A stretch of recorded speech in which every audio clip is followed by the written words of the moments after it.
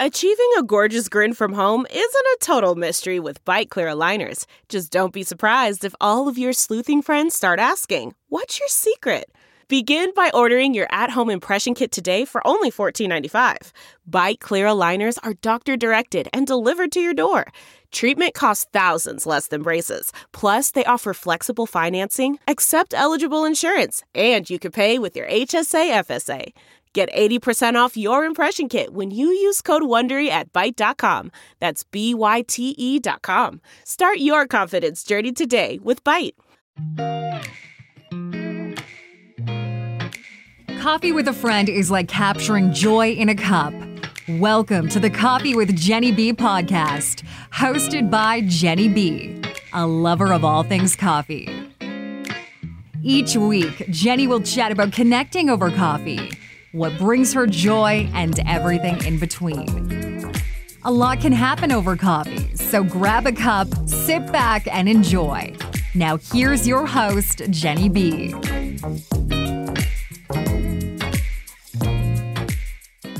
Hello and welcome to the show. I love Lizzo. Now, for those of you who may not know who she is, she's an American singer, rapper, and entertainer.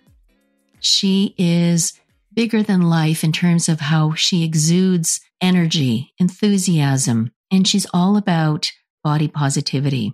She has a show on Prime Video. It's actually a series where she is auditioning girls for her Big Girls tour. And so she wants them to be backup dancers for her. And throughout the series, she talks about that it's more than just the choreography. It is putting themselves out there, showing up. In one of the episodes that I was watching, they were standing in front of this glass, and she asked them to write on the glass things that they either say about themselves or that others say about them. And girls were writing, fat and opinions and a number of different words and phrases. And then she asked them to break the glass. And so the girls kicked the glass pane and it broke. And they carefully stepped through the frame. And I'm watching this, and for some reason, I started crying. And I don't know why it affected me so much. And then I started thinking about how we talk to ourselves.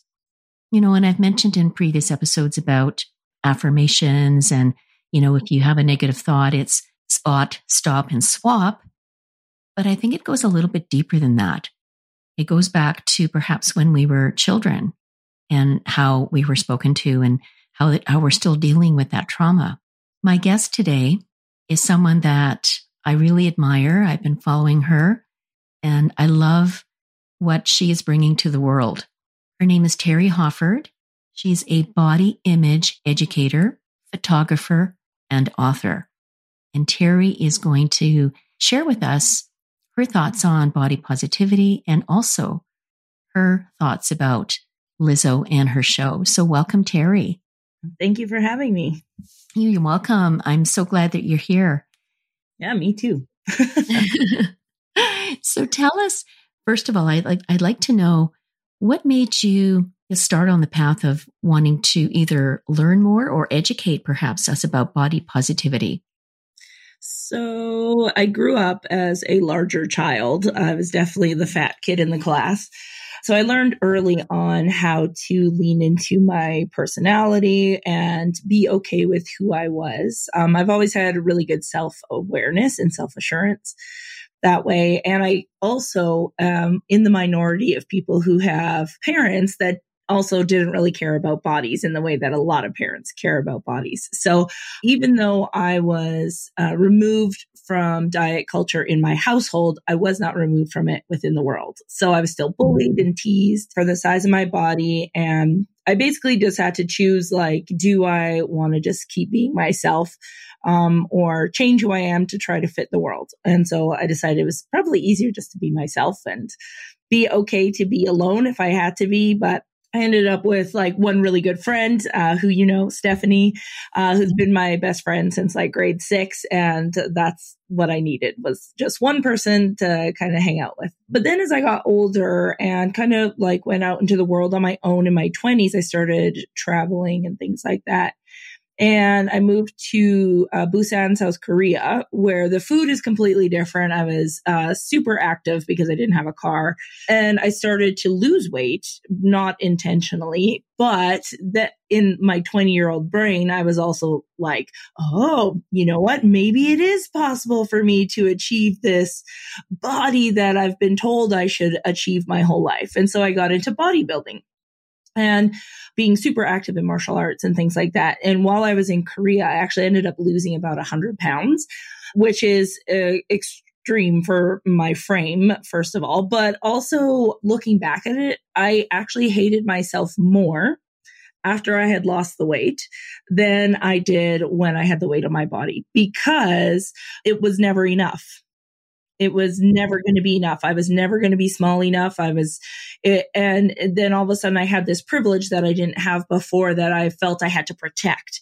And so I turned to some really unhealthy habits, taking diet pills, starving myself, essentially, developing really disordered eating behaviors and over-exercising. Then I moved back to Canada about 2.5 years later. And at that time, my dad had actually gotten sick. And he had pancreatic cancer, which, if people don't know what happens, your body essentially starves to death. And I just remember watching my dad over the course of 3 months, like desperately wanting to eat, but he couldn't because his body couldn't digest it.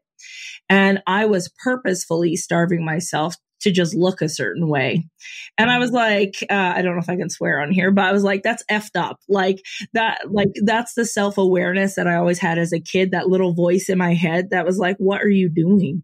This is not okay. So that kind of started me on this, let go of some of the pressure you're holding on yourself to maintain this body. But then what happened, because I was still in my 20s, my dad passed away, which was unfortunate. But because of that, I'm not real great at dealing with feelings. So I ran away again to Scotland and got into some trouble over there, came home, and the job that I had when I came back, I actually ended up working for a weight loss company. And that was kind of like, after 2 or 3 years in that, I think it was 2 years I was in there, seeing diet culture from the inside. Mm-hmm. They literally told us that we rely on 80% of people to fail for our profits.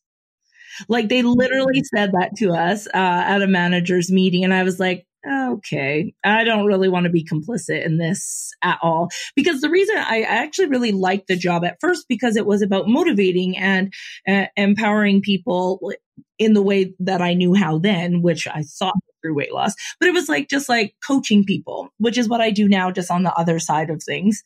I really enjoyed aspects of the job, but I did not once I heard that, I was like, I'm out. And then fast forward to, I started doing photography, and I was doing self-portraits and things like that along the way. And I did a project, and this is where I think my brain's always 2 or 3 steps ahead of me.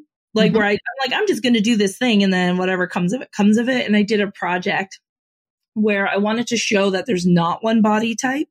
And this was right at the cusp of the body positivity movement also becoming more well-known thanks to the internet. And in that project, I thought I'd get 20 people, maybe come participate. There was going to be no Photoshop. You had 5 minutes, come in, take off your clothes if you want, you can wear whatever you want. And all I needed was one shot. That was it. And I ended up with 75 humans between Manitoba and Saskatchewan that participated. But what came of that project was the messages that I got from people saying, even before they had even seen the photos, they were like, oh my God, I felt so confident doing the thing. I coming into that space and taking my clothes off for a general stranger. It was liberating. It was freeing. It was empowering. All these beautiful words kept coming out of these messages. And immediately, again, I followed my self-assurance and self-awareness to be this is where you need to go. And so at that time, the only genre really where people could have photos of themselves, particularly women, have photos of themselves nude or semi-nude, was boudoir. And so that's kind of what got me into doing boudoir photography. And then it was being in the boudoir industry and photographing thousands of people over the course of my career that I realized that everybody hates their body. So it can't be about the body.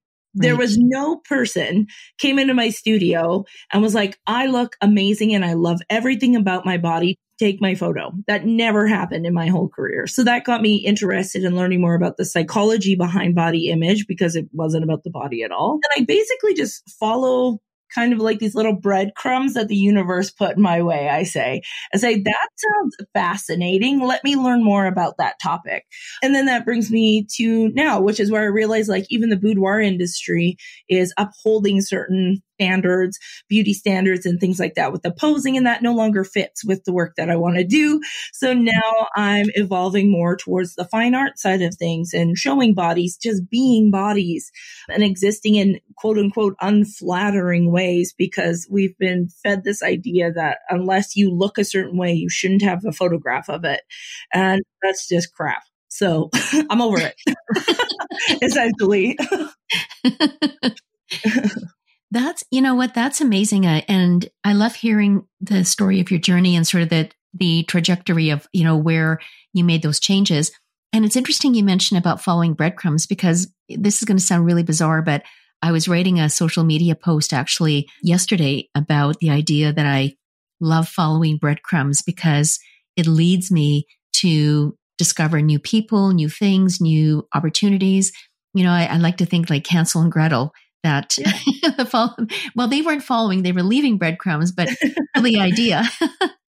But I find that interesting to hear about the fact that you were working for a weight loss company.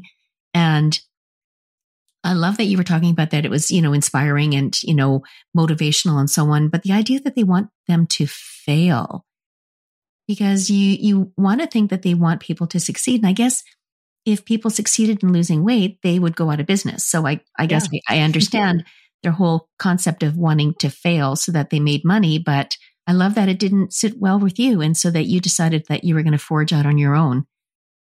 Yeah, there was a lot of problematic things in the company, to be honest. Like there was always a glass ceiling kind of thing. Like there was so many different red flags throughout that I wanted to ignore because the money was really good. And I was like, just ignore it. But that's where that self-awareness, like that piece that leads me places, that same piece was like, this isn't who you are and this isn't who you want to be. So you need to leave here very loudly. That voice was very loud by the time I did leave, because it was turning me into somebody I wasn't, which I think can happen, especially in your 20s. You know what I mean? Where you're just like, somebody tell me what to do. And you're like, well, they tell me I should want to make money. So this is where I'm going, you know? Yeah. Yeah. And, you know, and I think about that sometimes we're so hung up about that. It's not even so much the weight. I mean, you know, the weight is one thing that, you know, we think, oh, I'm too big, I'm this, I'm whatever.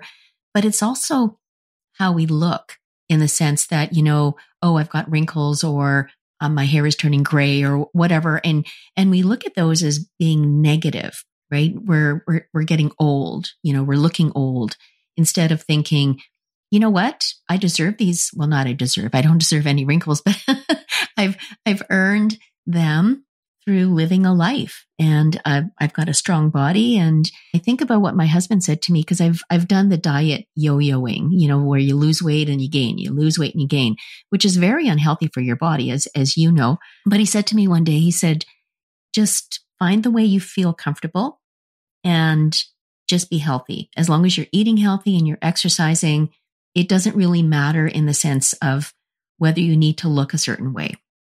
And I've started thinking about that.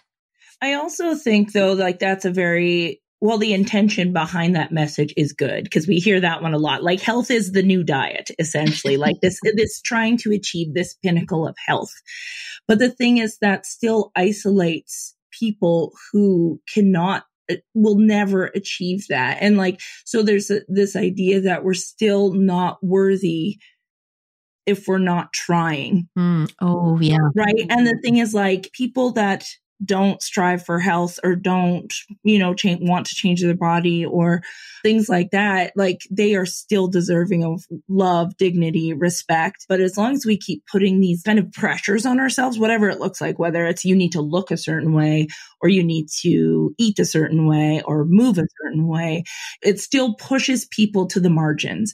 And in order for us to take any pressure off ourselves in terms of that, we have to understand that people in general are worthy of dignity, respect, love, and so on. And in doing it for the most marginalized people, we will do it for everyone. But it does start with those types of things, because that's something like even somebody that was like in a fat body, I used to say all the time, we call it the good fatty syndrome, is I'd be like, well, yeah, I might be like big boned. That was the words back in like the 90s, right? But the thing was, I'd be like, yeah, I'm in a big body, but I eat healthy, as if the people that are in big bodies that don't eat healthy are not as morally superior as I am. So it creates this like morality assigned to our worth. And that has to be diminished as well. Because the thing is, we are all worthy of being loved and respect and being appreciated for who we are as people, not necessarily this meat sack that we're in, whether it can do what it can do or what it doesn't do. Yeah. That should not take away from us having the divine right to live our lives. I agree. And you're right. I mean, it's not fair to compare ourselves to others that, well, if I eat healthy and I exercise and I'm still a big girl, that makes me better than you because you're not. Or it's not even so much what we're saying to others. It's really what we're saying to ourselves. It's like we're justifying the fact, well, I eat healthy and I exercise, so it doesn't matter, that I'm big. And then if you think about it, the one day that you don't eat quote unquote healthy, because that looks different for everyone, how do you feel? You feel shame that, oh, I should eat more salads, or like crap like that we've been taught, right? Like where we're like, oh, I'm the problem. That's essentially what I think, like, in order for us to make any sort of movement in this like body image realm, we literally need to remove this idea that we are a problem to be fixed. And instead that we just are. And our body's going to change whether or not we want it to, because it's a biological organism. That's its whole design. Yep. It's simply responding to our environment, our stressors, our food intake, our movement activity levels, our genetics are 95% of it. Like our body is science. Right. And that's the thing. We put these expectations on bodies that they should know about beauty standards. Like, how dare you not know that at this time in history, I should have like 10 inches between my hips and my waist. Like, that's my poor body. She's like, I'm just trying to keep you alive. Like, that's my whole job. Like, thank me for that. Yep. Yeah, you're absolutely right. I mean, that's our job, is to make sure that we're looking after ourselves. We're staying as healthy as we need to in the moment, whatever that means, and if it's healthy, I'm going to have a cheeseburger and fries because that's what my body needs at the moment. And maybe tomorrow I'll have a salad just because I feel like it, not because I have to. It's about feeding our body what we need in the moment and feeding ourselves.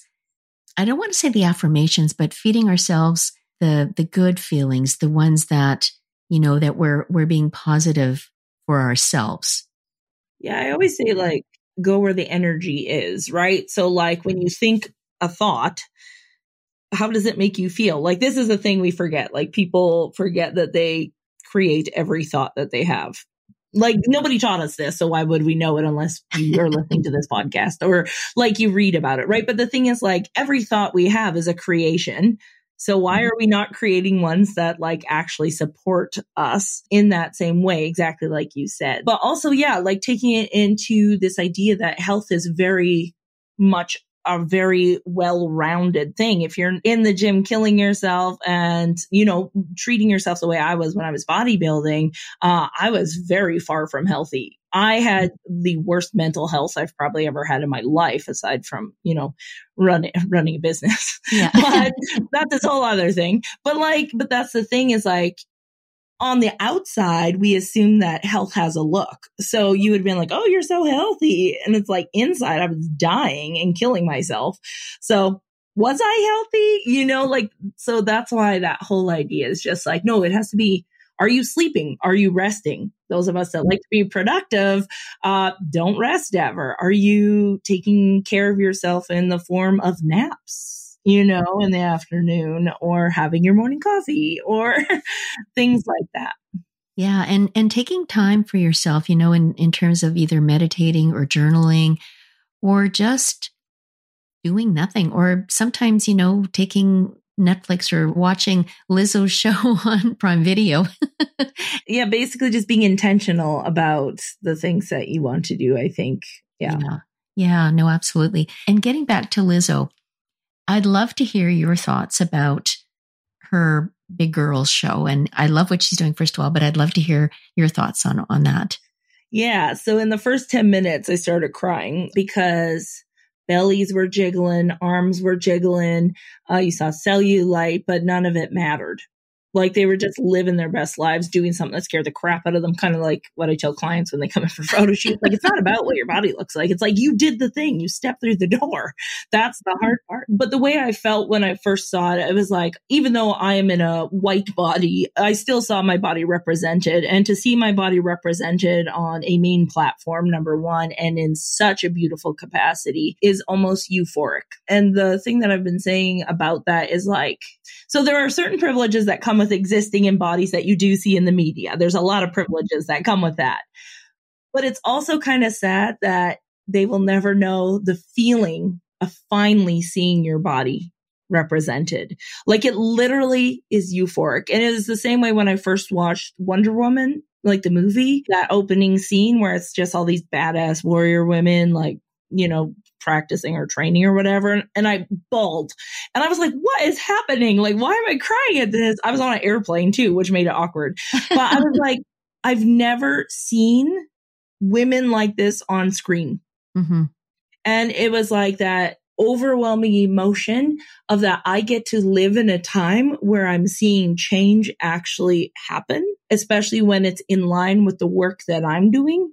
Mm-hmm. It just like, it's euphoric. That's the only way to explain it. And then watching the other thing that came out about watching Lizzo's show, after having watched years and years of like America's Next Top Model and like other reality shows like that, it was amazing that it wasn't about pitting people against each other. It was about teamwork. It was about lifting each other up. It was about collaboration and creativity. Mm-hmm. And it was just like, we've never seen that before in a reality show. No. My 10-year-old self thanks Lizzo for that. Because and I think that was the part of me that cried watching it, was like, I needed that when I was 10 to know that my body was okay. Yeah. Yeah. Thank you for sharing your thoughts on that and feeling that euphoric feeling of, yes, I see myself represented. I see myself in those women, right?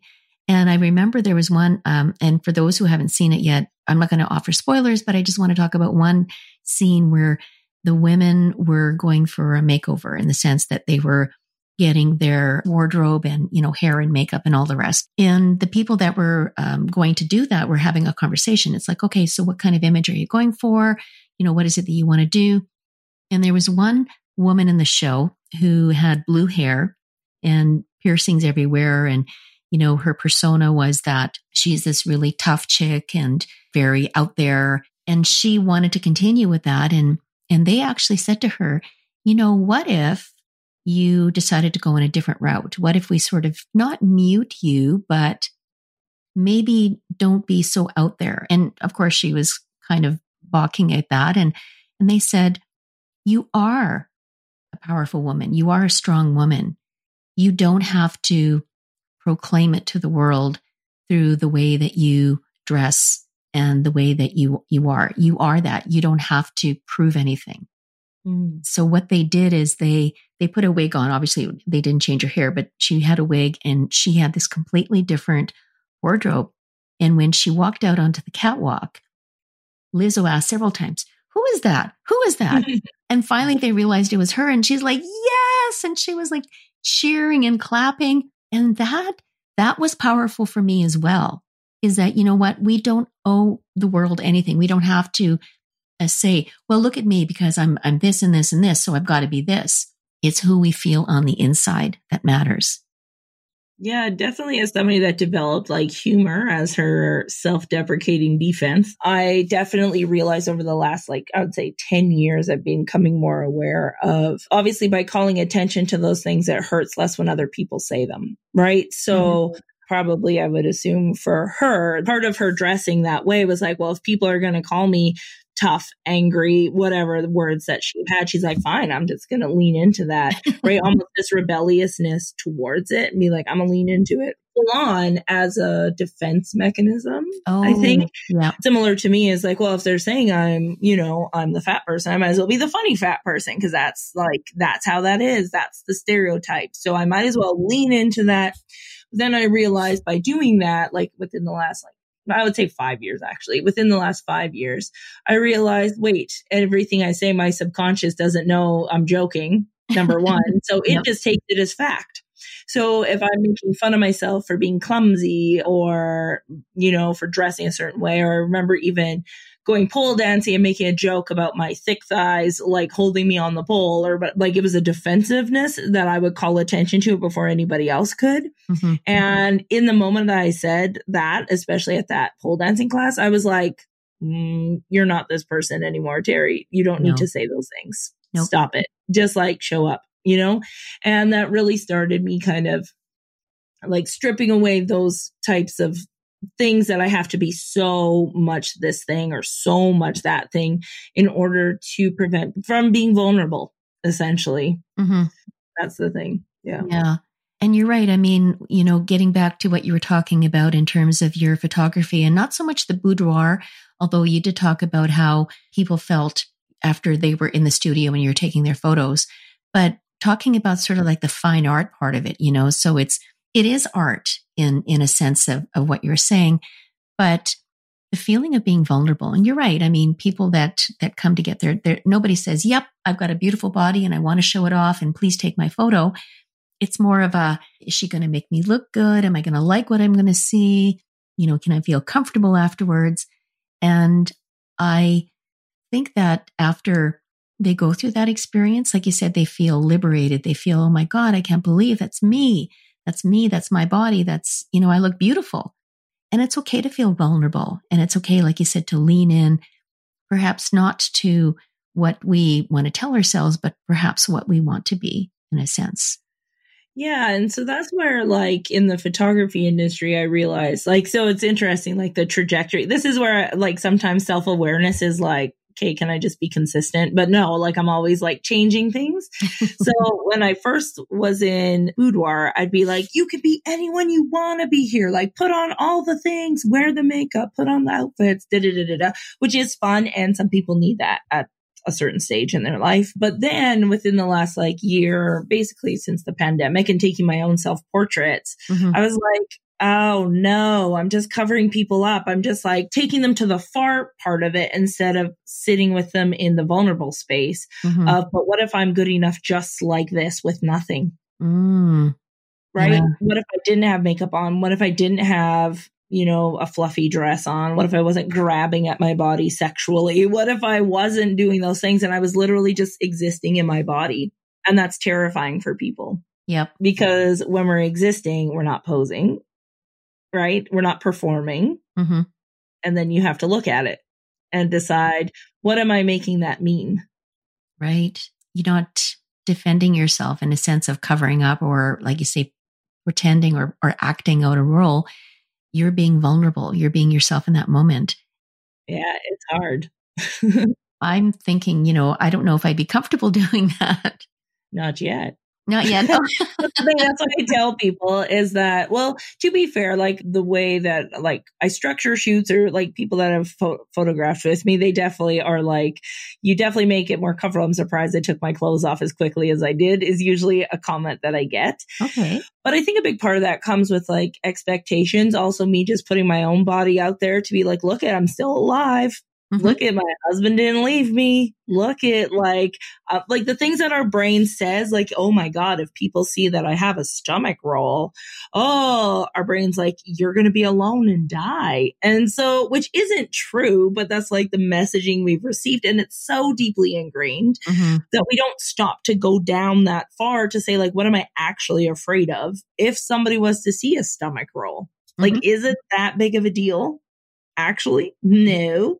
No. Right? But we make things mean things that they don't have to. And I hear all the time, well, it wasn't my fault. My parent told me that when I was a kid, or somebody said that to me when I was younger. Listen, you're all adults now. You can make your own decisions. Right? And that's really hard. But to acknowledge that, like, piece to it, you can blame people all you want. It's important to understand where it started. So you can say, wait a minute, that wasn't mine to begin with, and get rid of it. Not to keep blaming people for the acts that you are continuing to perpetuate. Right.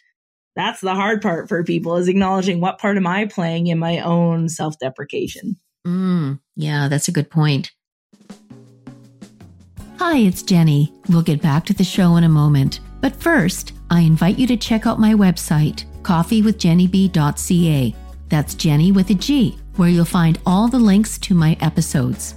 You'll also find a variety of coffee gifts available for purchase, including my branded bag of Red Door coffee beans from Harrison's Coffee Company. As well, you'll find a link to join the Winnipeg Coffee Community Facebook group. I'll also be posting info about upcoming coffee tours and coffee nights, so keep checking my website for updates. You can also follow me on Instagram at Coffee with Jenny B. Now, let's get back to the show. In terms of what you do as a body image educator, so do you do that at the same time that you're doing photography, or is that a separate? Yeah. So I do body image education as like specific education for photographers, first of all, like more of a consultancy type situation to help them know what to say or do for their clients to create an actual inclusive space. Because a lot of people talk that they want to photograph all bodies, but they don't educate themselves on the experiences that those bodies might actually have. Right. So it's very important to do that work and confront and challenge our own biases and beliefs about bodies before photographing them, for sure, because we will put our own assumptions about bodies onto other people. And I've done it. I'm not immune to this, which is why I was like, that's not okay. What am I doing? Just because I have an issue with my tum or my chin or whatever it is, doesn't mean my client does unless they told me. But if I don't ask, they're not going to tell me and I'm going to assume it. That's a problem. What happened for me was before I even got into shooting boudoir, I had my own shoot done. And I was much bigger than the photographer. And when I got my photos back, all I got back were headshots. Oh, no.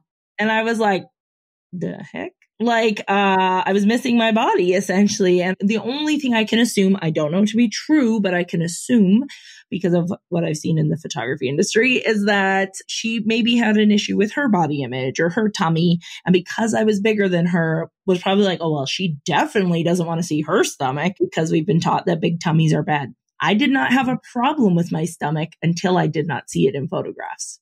She chose that for me and I did not ask for it. So because of that experience, I was able to make sure and challenge myself as a photographer to say, like, even though there's a true expression, a beautiful expression in the face or whatever it is, am I removing it simply because the body does not adhere to beauty standards the way I think it should? Yeah. Right. Yeah. So I do that for photographers, but then I also, when I'm working with clients, definitely now, my work has changed significantly. Before it was like, come in and we're going to have fun and we're going to, well, I mean, we still have fun. Don't get me wrong, but like, it was just like really topical before, like what I find a lot of boudoir can be for some people, which is fine because some people need that. That's what I'm very clear to say. We need people at all stages because people are at all stages. But now I'm at a place where somebody had asked me, they're like, what was your favorite shoot that you've done in the like last year or whatever? And I was like, oh, the ones where my clients actually didn't like their photos. And I was like, wait, what? And I realized it was because it was more meaningful for me to sit with people and help them understand why they didn't like their photos than it was just to take photos. Oh, okay.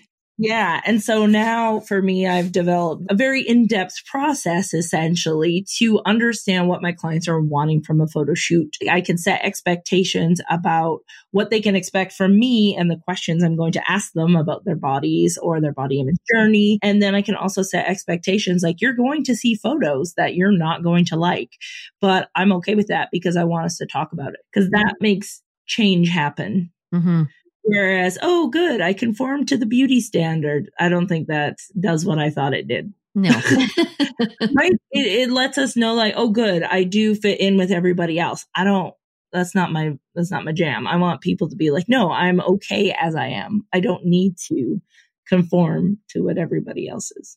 No, I love that. And I love that you do that because you're right. I mean, if somebody's taking photos of me, and I look at them and it's like, oh, I don't like that because, I see a double chin or I'm criticizing myself in the photos. And by not liking the photos, am I sending a message to myself that I don't like me? Yeah, 100%. And there's like a whole bunch of like psychological reasons why we don't like photos of ourselves that have actually nothing to do with our bodies. Like you're used to seeing yourself in a reflection. So when you see a photo of yourself, your brain's like, that's not you at first because you're not symmetrical and it causes discomfort. Like hearing our voice on a recording, at first you're like, oh no. But now you've listened to your voice like 1,000 times on recordings doing this podcast. Yep. And it's not that you're like, oh my God, I love my voice, but you're like, this is my voice. Yep. You accept it because you've had to hear it over and over and over again. Mm-hmm. Similarly with photos, if we look at the photos that we dislike more and more and more, our brain gets comfortable to say like, oh no, that is you. Mm-hmm. You were there. Oh, okay. Yeah. Sorry. I just had a different idea of what your map looked like. And so there's that. There's the expectations we put on photography. Like photography just owes you a documentation of a moment in time. That's its whole job. Just like a quick snap. And whatever happens in that moment is what happened. Like it or hate it, it's what happened. Mm-hmm. Right. So that's where we can look at it and say, wait, what was I expecting? Because one of my favorite quotes from John Maxwell is disappointment is the gap between expectation and reality. Mm. So what were we expecting? And then what was the reality of the photo? Mm-hmm. Why do I think I have to look perfect and pretty and smiling in every single photo when my whole life and my whole legacy is not that? Mm-hmm. I tell my husband, like at the end of if I go before him, he has to like rent out a big space and call it the cemetery. And there will be every photo I've ever taken of myself, which is a lot, to show all the different ways that I existed in all the different forms that my body took when I was mid-jump or, mid-photo or like glancing or whatever, just to see that like being a human is complex. Yes. But we keep trying to package, especially those socialized as women, trying to package them into this pretty little pink package mm-hmm. with a big smile on it and the right S curves. Right. And the thing is, most of us don't have those. And so if you can look at the photos of yourself that you're like, well, it makes me uncomfortable. Yeah, uncomfortable doesn't mean bad. It just means different than what you were expecting, right? So it's important if we can get used to seeing it, then it becomes easier. I still have a hard time seeing photos of myself. Don't get me wrong, because it took me 27 years to get here. It's not going to be undone in 10 years, right? No, it's going to take me the rest of my life to undo that type of preconditioning. Mm-hmm. But the thing is, I have to put that work in. When I see a photo that makes me, instead of throwing it away, I look at it and say, wait, let's build the context. Who was I with? How did I feel? What were we doing? What was the point of the photo? And say, that's all that photo needed to be. Mm-hmm. You didn't need to not have a double chin or not have a belly roll or stretch marks or your arm or whatever piece of yourself you look at. It is what it is. That's what it was. The end. Right? And like bring it to a neutral space. But if we throw it away, refuse to look at it, refuse to be photographed ever again, we will never fix that. No. Avoidance helps no one. No, you're absolutely right. And you're right. You're right in saying that it's a moment in time. It's a brief glimpse. It's a snapshot. And literally when I say a moment, I'm talking like 1/8,000th of a second. Like it is, I can't even snap that fast. That's how, how brief that moment of your life is. But we take that one photo and we're like, I knew it. I never look good in photos. My body doesn't look good in photos. I knew it. And then we never take another photo again. And it's like, okay, had you taken another photo right after that, you probably would have been fine to see that you do adhere to beauty standards. Ta-da! Right. But we're like dynamic humans. We do not sit in one position our whole lives. No. And our body shifts and moves and changes because it's biological. And so, yeah, I think the sooner we can just like neutralize all of that kind of stuff and stop making it mean something more than it does, the sooner people will feel more comfortable with who they are or whatever their body looks like. I agree. And, it's again, these things that we tell ourselves. I remember once when I'm teaching my students, a lot of my students really loved the class and everything. And then one person said something negative, and I just obsessed about that negative thought instead of all the other positive things that came out of it. And my daughter said to me, it's like, why are you letting that bother you so much? Why are you letting it supersede over all the other positive things that came out? And I didn't have an answer. So negativity bias is the answer. Okay. So our brains are hardwired evolutionary to hang on to negative stuff more than positive. So basically for every second of negativity, that goes like immediately into your long-term memory bank because you're like, lizard brain is like, we're going to die if we experience that again. Didn't like that. Don't do that again. So we like lock that away so we never feel that way again. Positive stuff is not necessarily, it's not detrimental to our life. It is great, but it doesn't really, like, it doesn't mean we're going to die. So it's not as important evolutionary. So it takes, for every one negative, it takes 5 positives to undo the one negative, to neutralize it. That's not even like to get above. So when we do have that experience where like 10 positive comments, 1 negative comment, you're like, oh my God, how could they? Again, we're making that mean something more than it is. And not just like on the surface level, like really deep in that subconscious. If we ask, what does that mean if they didn't like the class that I taught? Well, that means that I'm not a good teacher, right? And then you're like, oh, and what would that mean if you weren't a good teacher? Oh, well, that means that I'll probably get fired. Oh, and what would that mean if you got fired? Oh, well, then I would be penniless and broke. And what would that mean? And then I would starve to death. And like literally, if we follow the path down, it always ends up, I'm going to be alone and then I'm going to die. Our lizard brain just like hangs out with that as the whole thing. Right. But that's what's happening, and it happens so quickly we don't even know. So that's where what I encourage people to do, like to counteract that, we have to be filling up our cups with positivity stuff every day, like, and not in a toxic way, but just like, if you told yourself, no, I'm a good teacher, I'm a great teacher, like, look at this evidence, this pile of evidence of all these great testimonials that I have, When somebody comes along and says, and it probably wasn't even that bad of a criticism, it probably was just like, it could have been better. And you're like, oh my God, right? We like exaggerate the negative stuff because, again, it's detrimental to our survival in our brain. So that's where, if we have the evidence and we've been doing the work to say, no, some people learn differently. Maybe I could have improved this, whatever. But like, now I know, moving forward, I'll just adjust that a little different because there are people like this trying to learn or whatever. You just can look at it from more of an objective viewpoint. But if we're not doing the work of telling ourselves good things or filling up our own cup, we're relying on other people to do it for us, which means it's a crapshoot. We're going to take whatever they put in our cup. Yep. Right. So some of it's positive, but again, negative stuff takes root faster. So if somebody else has had a bad day, you're going to take that and you're going to be like, oh, I guess that's mine now. But if your cup is already full of beautiful, positive things and somebody's having a bad day, you can literally be like, that's not about me. You know, you can look at it more objectively because you're like, no, I'm awesome. Yeah, it's, absolutely. Or flawsome, like we're awesome, but we have flaws. But you're right. It's not about us. It's about them. It's your thing. It's whatever you're saying is what you're believing has nothing to do with me. But you have to come to a place where you can believe that. Whether it's looking at a photo or receiving a comment from somebody, you're going to feel some kind of way, usually. And it's usually not a great way. We call it triggering, right? Or it's like, ooh, it gives you a feeling. Your heart beats faster. You get hot. You're feeling stressed. And you're like, oh God, what has happened? Either way, that's where you can do the work of saying, what am I making this mean right now? Mm-hmm.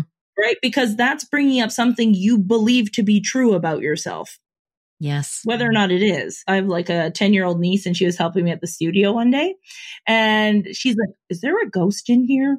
And I was like, well, if you want there to be a ghost, you'll hear a ghost. Right? This whole idea that if you want it to be that, you will make it that. The creaking of the pipes will be a ghost. Footsteps above, you'll assume it's a ghost. Whatever the thing is, because you have decided that that's what you want to see, your brain will look for evidence to prove you right. Confirmation bias. All these biases are out there against us. They're to help us, but also they get in our way. Yeah. So this is what I tell clients. If you're going into the photos, you haven't even seen them and you're like, oh, I bet you I'm going to look like crap in these photos. Yeah, you will. Doesn't matter how good my photos are. You're going to see that you look like crap because you've decided it is so. And I set that expectation with them. But it's the same thing. If somebody comes along and comments something negative or says like, oh, your voice is screechy or whatever the thing is, if you believe on some level that that is true, you're going to be like, I knew it. It's evidence for the thing I already believe. It's your ghost. Right? So it's important for us to say, oh, that stung a little bit. Do I believe that to be true? Because when we know it's not true at all, we're like, that's a silly thing for you to say, you goose. You know what I mean? Like that's a really weird thing for you to say right now. Like it doesn't hurt at all. No. Yeah. So it's all just like our brain, like our evolutionary processes that are like, yay, survival are also like, ugh, but like, yeah, contentment, no.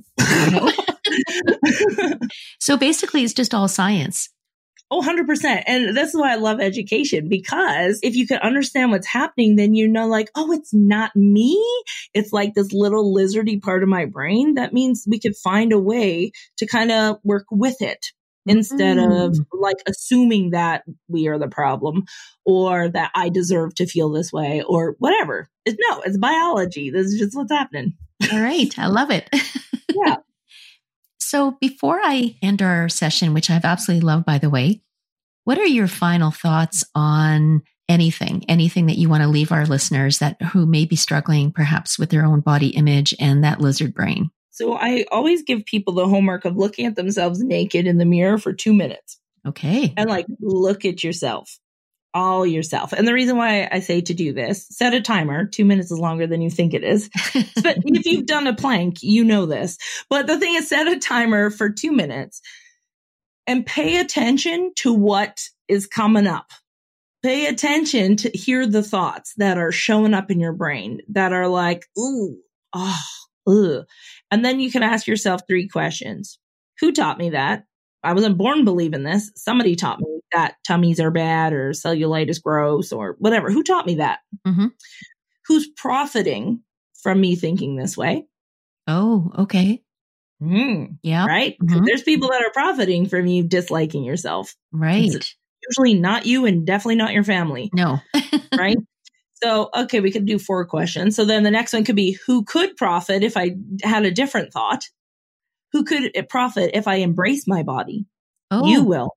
Right. Your family will, because you'll be present. You won't be thinking about, oh, do I look fat in this? Oh, stuff like that. Right. So that, and then the last one is, what is a thought that I could have that will help me be the person that I want to be? Because it's all just thoughts. Thoughts create feelings. Feelings create thoughts. So you get a choice.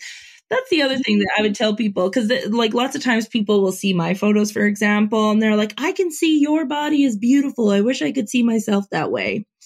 And I'm like, you can, because trust me, there's people on the internet that do not see my body as beautiful.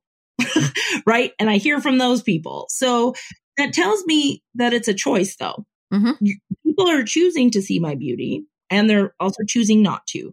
But that also means we have the choice to see our own. Yes. And so when you look in the mirror or at a photo of yourself, you have a choice to say, do I like it or don't I? That's it. And pick the one that's going to help you become the more confident person or the person that you want to be. You have choice. You do. Yes. And you know what? And those are powerful questions because I never quite thought of it that way, but you're right. Those are really good questions to ask. Who put that thought in our head? Who is profiting? Who would profit if we switched our mindset? What is a thought you can have that will make you help you enjoy your day? Or because most people do this in the morning, right? They look at themselves while they're waiting in the shower or whatever. But it's like, yeah, is thinking bad things about yourself going to help you have a good day, or is saying like, you know what, I'm kind of cute? Is that going to help you have a good day? You pick. I think so. I think that would definitely help to make my day a better day. Yeah. So sometimes I'll tap my little Tom and I'll be like, you're cute. Thank you. And that's it. And like, it doesn't have to be a big like poem to your body, but it literally is just being like, you're okay. Instead of, ooh, the sad pity party. No pity parties. I don't like those. Yeah. No pity parties. No. Those are a waste of time. You got limited time. Like, don't waste it, Yeah, definitely not. Well, thank you so much, Terry, for being here. I've really enjoyed our conversation and learning more about how you do your own photography and your thoughts about that and body positivity and body image. Such valuable information. And thank you. I appreciate your time. And thanks again for being here. Thanks for having me. You're welcome. So until next time, consider asking yourself those questions. Take that 2 minutes and stand in front of the mirror. Just look at yourself in the mirror, 2 minutes. That's all you need. And ask yourself those questions. And finally, what is that thought that you want to have about yourself? Because we are all beautiful inside and outside. And we all deserve to feel those wonderful feelings about ourselves and to believe in ourselves. Thanks so much for listening. If you like Coffee with Jenny B and want to know more, connect with Jenny on Instagram at Coffee with Jenny B. That's Jenny with a G. Until then, all you need is joy and more coffee. Produced and distributed by the Sound Off Media Company. It's said that the more time you have to invest, the greater the return. Well, guess what? Kids have the most time if we learn to invest early. That's why I created the Cash Kid podcast, where I teach kids and some adults financial skills they need to know on how to earn, save, and invest their money. Join me on this journey as we interview experts and explore topics that allow you to grow your money as kids. This podcast will help you become the money expert among your family and friends. Just remember, anyone can be a cash kid. You just have to learn how to become one. Get ready to grow your financial knowledge and your wallet with the Cash Kid podcast.